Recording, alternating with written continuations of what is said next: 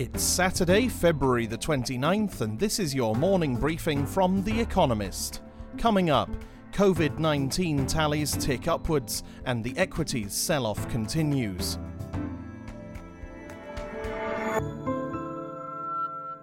First, the week in brief. Global tallies of COVID-19 infections continued their relentless tick upwards as the number of cases reached over 83,000 across at least 56 countries.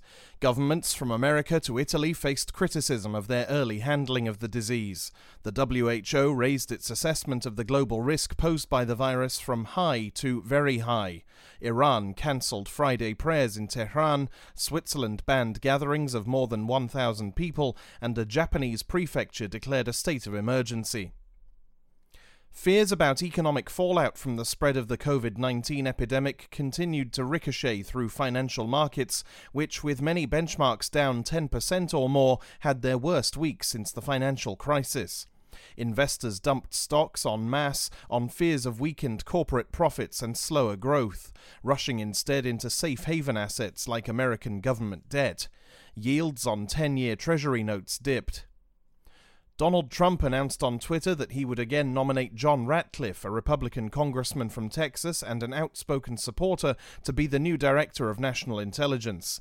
He had nominated Mr. Ratcliffe for the job last July before dropping him amid concerns about his background. Senior Republicans in Congress had considered him unqualified for the role. A federal appeals court in San Francisco blocked one of the Trump administration's most hardline immigration policies. The program has forced tens of thousands of migrants to wait for months in Mexico for hearings in American immigration courts, many in overcrowded tent encampments. The three-judge panel said the policy was invalid in its entirety. A jury in London cleared 3 former Barclays bankers of fraud in a blow to the Serious Fraud Office. The SFO alleged the bankers had made secret payments to Qatari investors in return for funding that helped Barclays avoid a bailout during the financial crisis. It was the first criminal trial in Britain to examine senior financial executives' crisis-era actions. 3 prominent pro-democracy figures were arrested in Hong Kong for attending a banned rally in August. They included Jimmy Lai, the founder of Apple Daily, a newspaper that frequently criticizes Hong Kong's and China's governments. Mr. Lai was also charged separately with intimidating a reporter from another newspaper in 2017.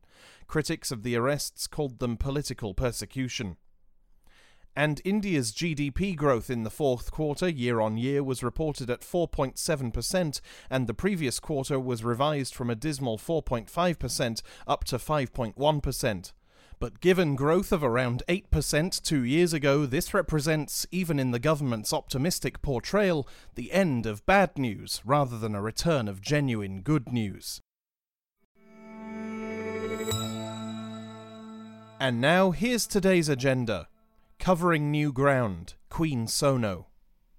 Yesterday, Netflix released its first original series commissioned in Africa. Queen Sono follows a South African secret agent with a difficult past. She lost a parent at an early age. When not in the midst of a dangerous mission, Queen Sono must manage her tumultuous personal life. The show's release marks the beginning of a big push by the streaming service to woo subscribers on the continent. Netflix has missed several of its domestic American subscription targets, so producing content that appeals to international audiences has become increasingly important. A report by Digital TV Research, a consultancy, estimates that revenues from streaming platforms will exceed $1 billion in sub-Saharan Africa by 2024. The figure stood at just $223 million in 2018. That presents an opportunity for filmmakers. We believe Queen Sono will kick the door open for more awesome stories from this part of the world, says Kagiso Lediga, the show's creator. British surrealists, shoddy or sublime. Lucian Freud, a British painter, once said that surrealism made it easy for people of no talent to practice art. In London, visitors to the Dulwich Picture Gallery can judge for themselves at the new exhibition British Surrealism. The show features more than 70 paintings from 42 artists, such as Leonora Carrington, Henry Moore and Paul Nash. They were all inspired by André Breton, the French poet who spearheaded the movement with his Surrealist Manifesto of 1924. When the International Surrealist Exhibition was held in London in 1936 at the New Burlington Galleries, disapproving customs officers nearly incinerated a crate filled with paintings. At the exhibition, Dylan Thomas handed out cups of boiled string, and Salvador Dalí delivered a lecture in a deep-sea diver's suit. He had to be rescued when he began to suffocate. Less drama is likely to ensue in Dulwich, but the art will be no less provocative. What Really Happened? A new Hillary Clinton documentary. Hillary, a new 4-part series about Hillary Clinton, will be released on Hulu, a video streaming service, on March 6th. The documentary, directed by Nanette Burstein, looks at the life and career of the former First Lady and Secretary of State. Each episode portrays a different stage of Mrs. Clinton's life, from her early years to the Monica Lewinsky scandal to the 2016 election. The series features interviews with Mrs. Clinton, her husband Bill and daughter Chelsea, as well as behind-the-scenes footage from the 2016 campaign. The project premiered at the Sundance Film Festival on January 25th and received mixed reviews. Some thought it provided insight that countless books have not. Others claimed the series was more ambitious than revealing. Ultimately, Mrs. Clinton may be fated to remain polarizing and enigmatic forever. As one of Ms. Burstein's interviewees puts it, "I don't know if we're ever ready for the person who has to blaze the trail." Images of an illness, schizophrenia. Diseases of the mind may appear inscrutable compared with those of the flesh, and schizophrenia epitomizes this apparent divergence.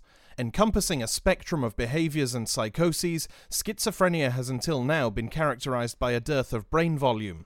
But research published this week in Brain, a neurology journal, is the first to identify 2 distinct subtypes of the illness.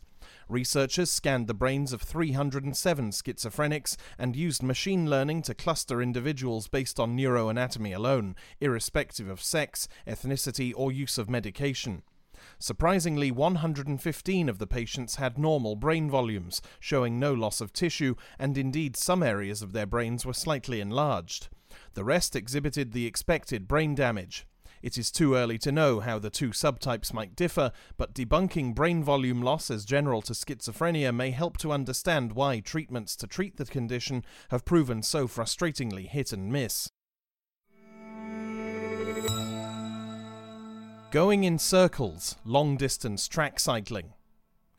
In the early 20th century, endurance track cycling was a popular spectator sport. Much of the attraction was about witnessing human suffering.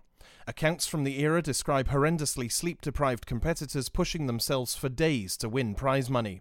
Eventually, New York's state government cracked down on the most infamous races at Madison Square Garden by limiting cyclists to racing for just 12 out of 24 hours.